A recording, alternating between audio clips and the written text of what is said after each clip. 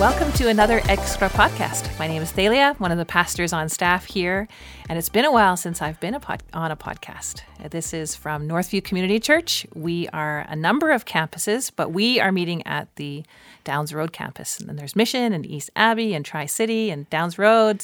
And you still work at Northview, yes. Thalia? I have so many people that are concerned that now that East Abbey has sucked you in, that you're never here, they can't come to you for counseling, all these pieces. People are worried. Yeah. So introduce yourself, Crystal. My name's Crystal. I'm the pastor of discipleship and women at Northview Church, and I get to rove around. Yeah. Last night I was in Mission for our women's Christmas party out there, which was really fun. Yeah, that'd be good. Yep. And doing our tech for us is Josh Amazonas, one of our interns, and he may or may not pitch in. He's nodding and smiling, so that's good. We're thankful to have him here. We used to have to do this ourselves, and we would mess it up. Yeah. There were times when we recorded a podcast and it didn't record. And then we would finish the podcast, we think we're done, and nothing. No.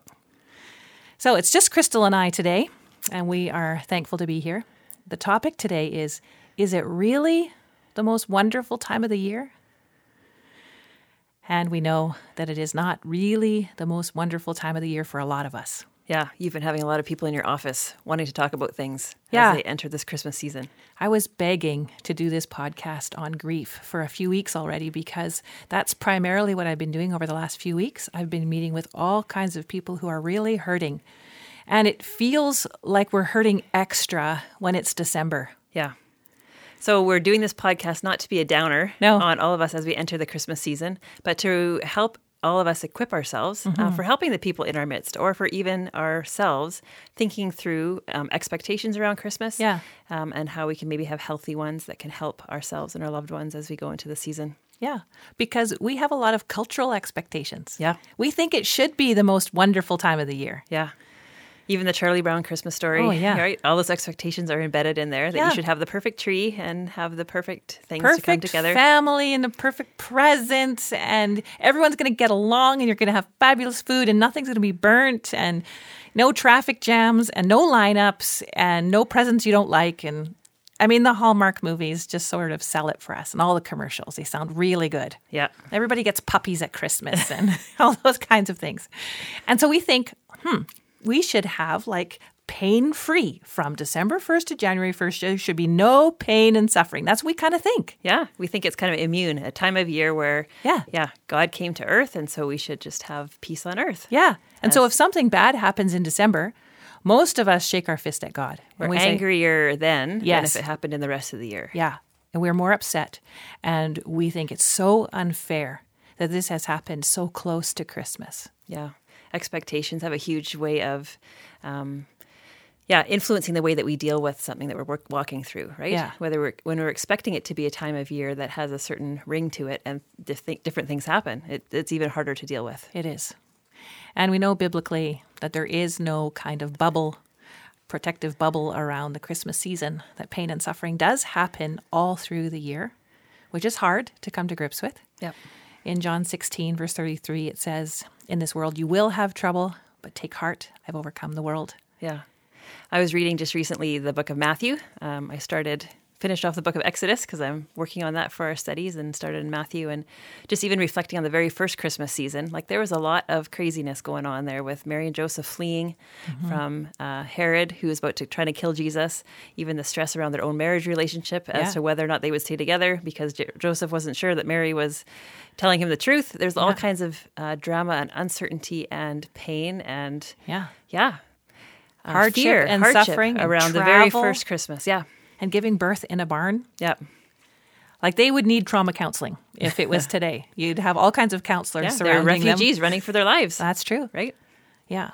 And so we need to make sure that we have our expectations aligned with what's true biblically. So one of the difficulties is that people come to meet with me with all kinds of pain and suffering, and they don't always realize that what they're dealing with is grief. Like, it's easier to understand grief if it is a clear death. Like a family member, a friend, someone close to you has died. We understand grief, that someone will be grieving. So what would be other circumstances where people might not see it, but you have helped them identify it as grief? So very recently, I met with a teenager and her parents. They've moved from a different part of the world, and this teenager is now here in Abbotsford and grieving the loss, although she didn't recognize it as such, but missing her church, her school, her friends, even the weather. And as a result, I think she's in a mild form of depression, and she's been toying with cutting and skipping school and not doing her hobbies and not engaging with friends, and it's hard to be at youth and all those kinds of things that we're going to talk about. And her parents didn't know what to do with her. And when I listened to what's been going on, I said, oh, you're grieving. And then all of a sudden there's a framework to understand what's going on. Which is, why we're doing this podcast, to try and give us that idea of what that framework is. Because it could be things like a loss of a job. Yes. Something that you've fully invested in, just a change of status in terms of maybe you've had some kind of accident and you're not able to do the things that you were before. Yeah. Or you've been in some kind of traumatic event and it's affected you in a way that you haven't, that you're grieving the loss of who you were before. Yeah. My husband, Mark, is dealing with grief because his mom has dementia and she's in a care home and she can no longer communicate with us and she doesn't remember the names of her family members. Yeah. It looks like her eyes light up when we meet with her, but that's kind of all you get. And so he doesn't have his mom anymore, although he does in body form, but not as his mom as he remembers. And that's really painful. Yeah, you go to the family gatherings and she's just, if she's there, she's physically there, but not mentally or emotionally there for them anymore. And then I've met with people recently who are trying to decide if their elderly parents or grandparents need to be in a care home. So there's the loss of realizing that their parents are no longer capable as they once were. And they can't participate the same way and they can't do the things they did before. And it's really painful. Yeah. Never mind the people who come who've lost a pregnancy or a young child or teenager, young adult. We've had some significant accidents in our community this fall that have really impacted people. Yeah. And so there are people that are deeply grieving and don't always realize that the symptoms they're experiencing are grief. Yeah. And I say, yes, well, let's talk about then what's normal, what's expected. Yeah, that helps people put it into framework. Yeah. Yeah. And so what I usually say to them is, okay, when you think of having a cold or the flu, Crystal, how do you know if you have the flu or if you have a cold? A cold will probably come with some symptoms like a runny nose or a sore throat or headache or something that might be isolated to one part of your body. Yep. A flu would be like kind of low grade energy, feeling achy all over, wanting to stay in bed, having a fever, that kind of stuff. You can usually tough it out with a cold. Yeah. Come to work, take some aspirin, get through the day. Flu, you might be stuck in bed for a couple of days. Yeah. Yeah. And we learn to incapacitated. We learn to identify the difference between a cold and a flu. And as moms, that's really important because then you can figure out what medicine to give your little kids because they don't know. So we have to know that. But a lot of people don't realize that grief comes with a package of symptoms too. And when you have those package of symptoms, that's normal for grief. Yeah.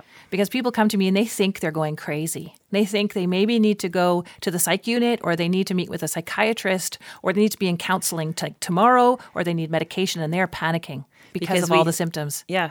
And there's also a kind of a feeling that any kind of anxiety or depression or whatever is right away is a mental health issue. Right. And it may be at certain times, but it may be also just the natural result of something that we're walking through. Yeah. Yeah. And when we have a cold or a flu, we just realize, okay, I've got to get some Tylenol cold or some Advil cold and sinus, or we know the medications that work for us. And we go, oh yeah, this is really awful and it sucks and I better invest in some Kleenex. But we kind of know that we can just walk through this and it will get better and pretty soon we'll be healthier again.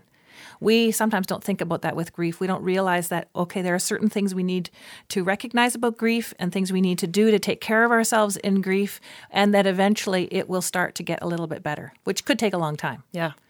So why don't you talk to us first about the symptoms, and then we'll talk about the cure. Yeah. So what are symptoms, if people are experiencing this, that they could think maybe that they are walking through grief? Yeah. So if you have paper and a pen, or in my case, I love my whiteboard. I usually put a big circle on my whiteboard, and in the middle, I put the big word grief. And then with the people that meet with me, I start to go around the circle, and we start to put the different symptoms of grief, like spokes around the wheel, so that we start to outline what's going on. And so I usually ask them, what are you experiencing? Of course, the first thing that people come up with is like sadness and crying. And we know that that's typical. Also, they'll say, well, I hardly have any energy, hardly any motivation. Or I'm really restless and I can't settle. I can't focus. I can't think. Yep, that's normal in grief. We are not interested in the things we normally enjoy. Mm-hmm. That's normal. Sometimes we're angry. We're angry at the person who died. We're angry at the person who maybe made us move from one side of the country to the other. Or we're angry at the situation. We blame others. We lash out. That's part of grief. We have certain thoughts that are stuck in our head. Like when you wake up at night and the same thoughts are going round and round, or in the day, like it's just on repeat and it plagues us. And sometimes it might be like if you've been in an accident and you remember the accident over and over and over again, or you remember the last moments of your mom's life in the hospital and you can't get out of your head. And that's normal. I remember being in a fender bender and for the next few days, you're just reliving the accident. Like that's normal and it's really hard, but it's part of grief. Yep. Difficulty sleeping can be part of that, especially if your mind is going on a lot of things, right? Yeah. You just can't settle down. Difficulty eating Yeah. if you don't have an appetite because Nope. you're just feeling like you're just emotionally spent. Yep. And then exercise can often like just fall off the wagon Totally. if you're feeling tired and sad and low energy and low motivation. Like the last thing you want to do is get out of the house and exercise. And those who love to like run or mountain bike or do those kinds of things can feel a bit panicked because it's something that they've loved to do and it has been an outlet in the past. And now they can hardly get any get up and go and they don't. And so then they start to think their life is falling apart. Yeah, and will it always be this way? Yeah. There's like a low-grade depression, I'll call it. Like there's an apathy, like who cares? Whatever. I don't want to decorate for Christmas. I don't want to put up lights. I don't want to go brave the crowds to buy presents. Like whatever. Yeah. There's a lot of fear of more loss. There's a fear of enjoying life. Like I've just lost this person that's really important to me and now I'm going to a movie. I can laugh. Like, oh, I don't know. Is that okay? Yeah. A lot of fears around stuff. Less care for the way we look. Yeah. Sometimes that that apathy and stuff just translates into a lot of other things. So we won't do our hair. We Yeah. won't put our makeup on. We won't care what we look like. Yeah. So we just care less about our physical appearance. Our kids are both at Trinity Western University. And of course, when you're at a university with a lot of young people, there's a lot of dating and some engagements. And that's really exciting and great. But quite often, some of those break up. And so my daughter and my son have been walking alongside friends who've been going through significant breakups of their friends. Mm-hmm. And the friends are not taking care of themselves. And the friends aren't eating and sleeping. And the friends are having trouble studying and focusing. And I'm like, yeah, that's a normal part of grief. Just tell them that's normal and tell them to one foot in front of the other. Let's keep going. But okay, we'll talk about coping in a minute. What else, Crystal? I think what you said is just before we go on is just so important for people to realize that it won't go on forever. Mm-hmm. I remember when our kids walked through grief for the first time when our dog died. They were like, am I going to feel this much pain forever? Yeah. And this idea is when you walk through grief, once you realize, it does lessen over time. It's just a matter of getting through. Mm-hmm. My aunt, who recently lost her husband, I put something on Facebook the other day talking about grief is not so much getting out of the water, but learning how to swim. Yeah. And this idea that we're going to have these waves that crash and hit us, but it's learning how to swim through them. And it's not going to last forever to the same intensity, but having that perspective that we just need to actually go through the right steps in order for us to heal from it. And I think the expectation that the more significant the loss, whether that's death or like a huge move or a job change or something, the more significant it is, the longer it's going to take. Yeah. So we need to be patient with ourselves. Yeah, if it's a significant loss, 1 week is not going to be enough to grieve and kind of get through the process. It might take months or years even. I remember when my brother died a number of years ago, my parents, of course, were devastated. We all were, but as parents, to lose their son was just heart-wrenching. Mm-hmm. And I remember at year 4, there was a bit of a change. The first 4 years were crippling. And then we started to see some light and some humor started to come back. And I'm like, okay, this is going to take a while. We're at year 19 now. And there's still deep sadness. We really miss him and wish he would come back for dinner. But it's not the same level. Yeah. So I think as we're walking alongside people, we need to not be so quick to say, are you over it yet? Yeah. Or like, are you better now? Yeah. Because it does take a while. And we need to just allow people that space. Yeah. Or just get on with it. Yeah. It's like, well... I know I've had a few people say that in different situations. I'm like, ooh, please don't. No. Sometimes we can have really foggy memory about things. We can just, because we're losing concentration or like we said, it's just hard for us to kind of concentrate on what's going on. So we might not remember or really be engaged in what's going on around us. Yeah. And everybody responds so differently. So thinking back to when my brother passed away, my mom hardly remembers anything of that first 2 weeks. Whereas my memory, even 19 years later, is keen. I remember every detail. And I wrote it down a while ago because I wanted to remember every detail, but she has no memory. And so it's okay. Whatever way it goes, that's just how it is for you. We all are so different. Yeah. And I think for you at that time, you had 2 little kids. Yeah. And so you went into like survival mode. 'Cause Totally. You knew you still had to be there to take care of your kids. Yeah. And so your grief almost happened even a bit later. Like you kind of Did. had to shelve it for a while because did. you had to help your kids Yeah. survive and put on diapers and do all the things. And you're kind of more formally grieved later on, right? Yeah. I teach people that sometimes you have to compartmentalize. Yeah. So at the time, Ava was 1 and I was pregnant with Carter and then soon after gave birth. So we were in Abbotsford with no family and friends and I was doing it all. And I just literally had to put my grief on a shelf and almost wait a year. Like I would take it down off this pretend shelf in my mind every now and then for like 20 minutes while Dwell they're on it napping for a and bit, kind of think about it. But I couldn't actually grieve until Carter turned 1. That's our youngest. And then even then only in pieces while they're napping or whatever, because I just couldn't do the day-to-day life circumstances. If you would have walked through it fully. Yeah. And same with our kids who are in university this fall when they lost a classmate. Ava lost a classmate at MEI. It was hard for them to study. Yeah. And I said to her, yes, you might need to put it on the shelf in your brain for an hour, study, write your exam, and then come back and you can grieve again. And you don't need to feel guilty about that. No. Yeah. No. And sometimes people aren't able to do that. Sometimes the sadness is so overwhelming that we just cry endlessly for a day, 2 days. We're all so different. Like there's a little mercy on yourself if you're different than your spouse or different than your sister or different than your friend. It's okay. Yep. Yep. So sneak attacks.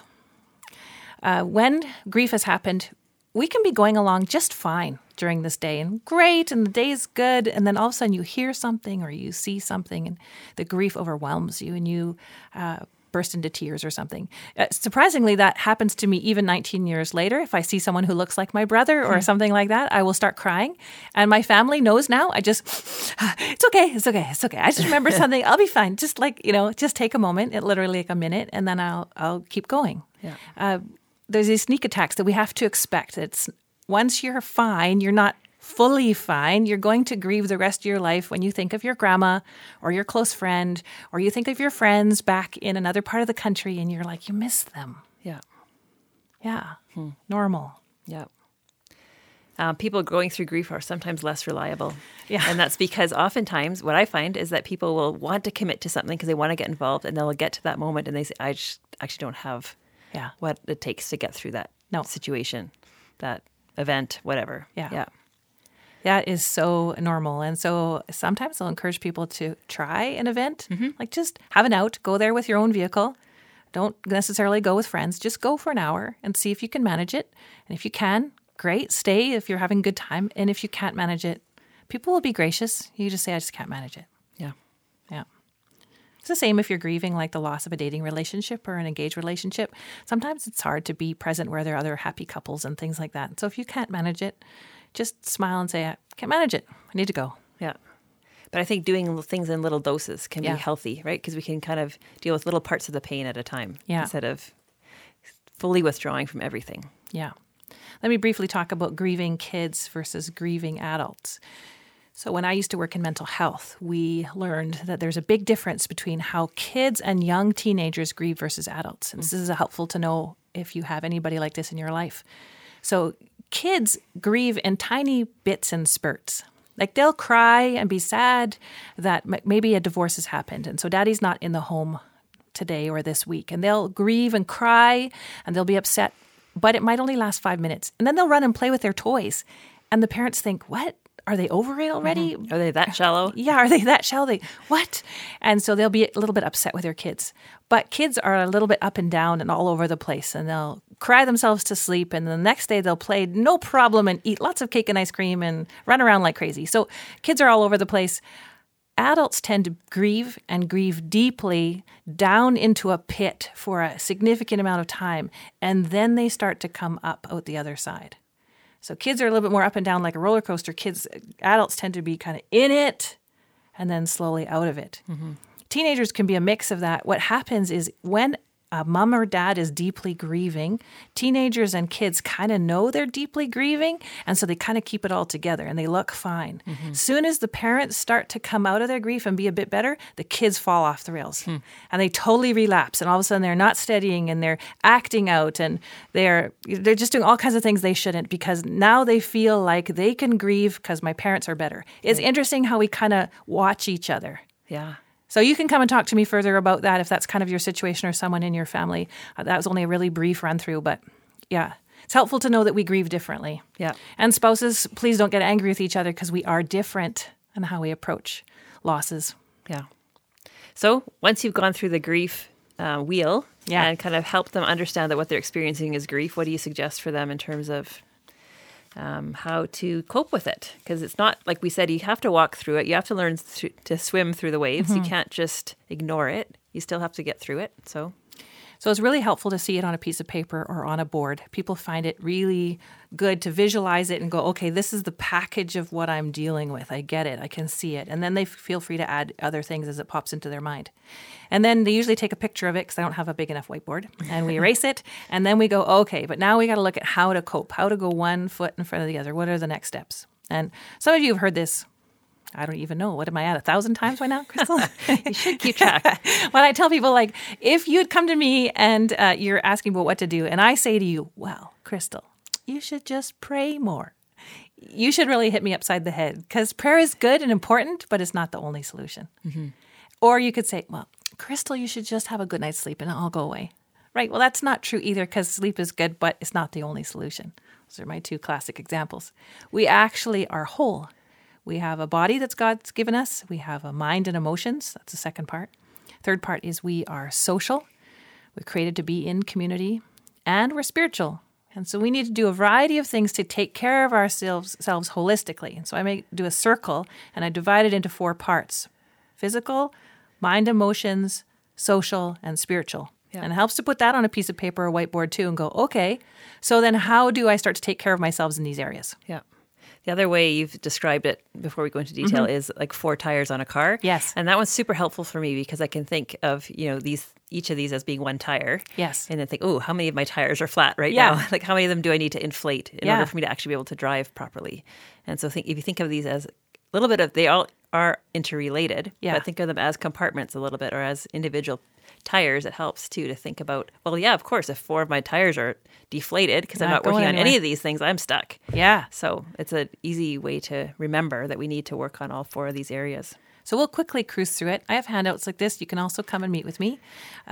But just think of it in terms of, like, we have to care for our body and our mind and our social life and our spiritual life. And if there's one area that's really deflated in your life, I hope a warning light goes on your dash. Yeah. I hope you start to realize, okay, I need to do some work. Yeah. Because I can't give you a magic pill. This is actually intentional work that we all need to do. Yeah.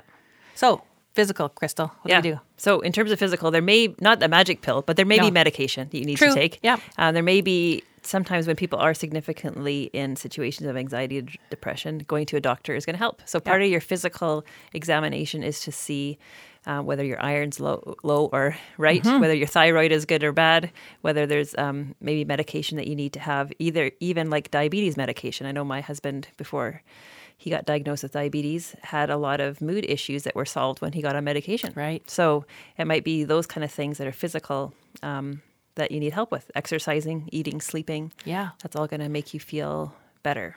When I worked at Mental Health years ago, we weren't actually allowed to do any strategies to work with people until we had got them checked out by a doctor. Because we know that if you're not sleeping well, nothing else really works very well. And if you're eating too much or too little, it's not going to go very well either. And so sleeping, eating, exercise, really critical. Like you said, doctor, medication. I add in, if there's anything else that helps your body, like chiropractor, massage, physio, that will help your mindset. It will help you grow spiritually. It'll help everything. It'll help you feel better to do everything else you need to do.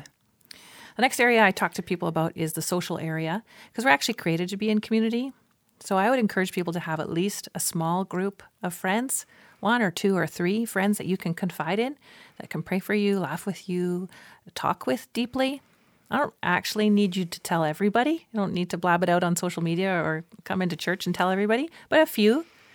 Maybe you have some supportive family or a supportive spouse or community group or hobby group. But you need to be with a few people. And not every day, like we're different. So somebody might say, well, I can be with this person on Tuesday for a 20-minute walk, and this person I can talk to on Thursday, and then I'll see somebody at church on the weekend. That might be fine for someone. Someone else might need 7 days a week, which is fine too. Yeah. And I think it's important to be ready to accept people kind of at different levels of intimacy. Like it's great to have a hobby group where you like doing something in common, but you don't necessarily have to do everything in life with them. No. But that can still be part of your pick me up in the week, to know that you're going to go do art class with somebody or go do horseback riding or running, right?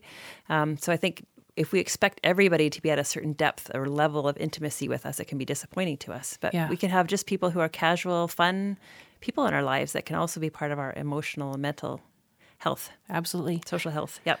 A huge red flag for me in this area is if you have a friend or family member that is basically pulling out of all community. Yeah. If they are not coming to church anymore, not coming to youth group, not coming to whatever hobby group you have, not coming to family gatherings, if they are isolating themselves, that is a big danger sign. Somebody who's spending too much time alone is probably not healthy, and you probably should check in with them and make sure there's more support. Yeah. That's really not good. Yep. The third area we talk about is that as Christians, we are spiritual. We are actually intended to grow spiritually, even in the most difficult times. So I always ask people, whether it's a good time or a bad time in life, how are you growing? Because again, red flag is people drop out of everything spiritual. They don't come to church. They don't read their Bibles. They don't go to their community group anymore. They're just stepping out of everything, which is really not healthy, because that's when we need people around us. That's when we need to be plugged into church, is when things are not going well. And that's when we need God's word and we need prayer. Yeah. Yeah. I'd really rather people come to church and cry the whole service. Sneak in at the last minute and then quickly leave before it ends. Yeah. Because in the middle of it, you're reminded of great truths of who God is and how he loves us and cares for us. Yeah. That's important. Yeah. So it doesn't have to be a one size fits all. Some people like reading scripture. Some people like listening to scripture. Some people love podcasts. Other people love blogs. Yeah. There can be different ways that we can invest in our lives and get us thinking about spiritual things. Yeah. Retreats or conferences, music, like worship music, is awesome for getting our mind fixed on other pieces of our life. So when parents come to meet with me with their teens that are grieving, or young adults, if their teen or young adult is going to youth regularly and is in church, maybe participating in the middle school, like with Josh over here, that's a good sign, right? Yeah. That's healthy. That means that it's not as bad as it could be. And so we encourage those things that help spiritual growth and help a social connection. Can be all at the same time. Yeah. And then the last one I go to is because it's the hardest for me to explain. But our mind and our emotions are really important to God. He created them. And we need to have things that help us when we're really deep down in the muck, when it's really sludgy, and we just need to take the next little step up and then the next step up, like a staircase or a ladder. Yeah. And these are just things we do intentionally that give us a bit of a brain break. Like sometimes the grieving is so difficult, and so you need to just watch an easy movie or go for coffee with a friend, or I don't know, lots of activities. What are you thinking of? I'm just thinking of in grief specifically, like a certain program too that can help you deal with it, like the grief share or divorce care. There's programs at church that can help you work through your emotional stuff and your mental stuff. Yeah. Meeting with a pastor, meeting with a counselor. These are options we help you do through church. Healthy hobbies. Just think of some things that bring life to you, even if it's for a few minutes, like whether it's, I don't know, hiking, running, gardening, baking, music, reading a good fiction book. Yep. Adult coloring is popular. I'm amazed at how that's taken off. But yeah, things like that, talking with a trusted friend or family member. These are things we need to do to care for our mind and our emotions. And it doesn't have to be spiritual always. A lot of people come to me and they feel really guilty because when they have free time, they feel like they should always be picking up their Bible. Now, that's good, and that would be totally great. But it's actually okay if you enjoy hiking or running or doing something else. That's just a break. Yeah, God created us with all kinds of interests and intrigue. And like we love watching our kids do things they love, God loves watching us do things that we love, that he's put within us, things that are healthy, right? Yeah.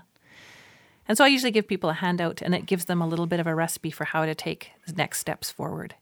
because it doesn't lessen the pain. The pain will still be there. It's very difficult for many of the people going through all kinds of grief, but it just gives you something to hang on to know what to do. Okay, sleep, eat, exercise, get together with friends, that kind of stuff. Yeah. And it helps us remember if we do like a little bit of each of these things, it can slowly lead to more health. Like we don't have to tackle everything all at once, but maybe pick one thing this week and then another thing the next week and then another thing in the future, and just slowly kind of put air in all those tires. Yeah. If we can. Yeah. And then people ask me for resources. So I have further resources. We offer counseling through Northview. You can come and talk to any of us, Paul Siemens, Vic Schellenberg, myself. And then we have all kinds of books and resources that may suit you or not. A really favorite, one of my favorites is by Nancy Guthrie, When Your Family's Lost a Loved One. It's excellent. Timothy Keller, Walking with God Through Pain and Suffering, is really good. And then we have all kinds of little booklets. So if you're facing like a suicide or like someone that has either attempted suicide or has completed their life that way, that there are little booklets that we can help you get access to. Mm-hmm. So why don't you pray for our listeners as we end the podcast, as we go through the season? Yeah, that'd be great.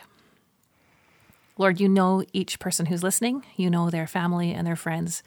Lord, we're so thankful that you love us so much that you listen to us and you know our pain and our hurt and our suffering. And even though it's December, you're walking with us. And we are thankful that you are the comforter and that you are our refuge and strength. And so, Lord, as you know the listeners and what they're going through, I pray that you would be their comforter, that you would provide practical support around them, whether that's family or friends or counselors or a pastor. I pray that you would help them through a variety of resources like books and podcasts, maybe even this one. Lord, we put all of our listeners in your hands, and we thank you that you are able to help us. We ask all this in your name. Amen. Amen. Thanks for listening.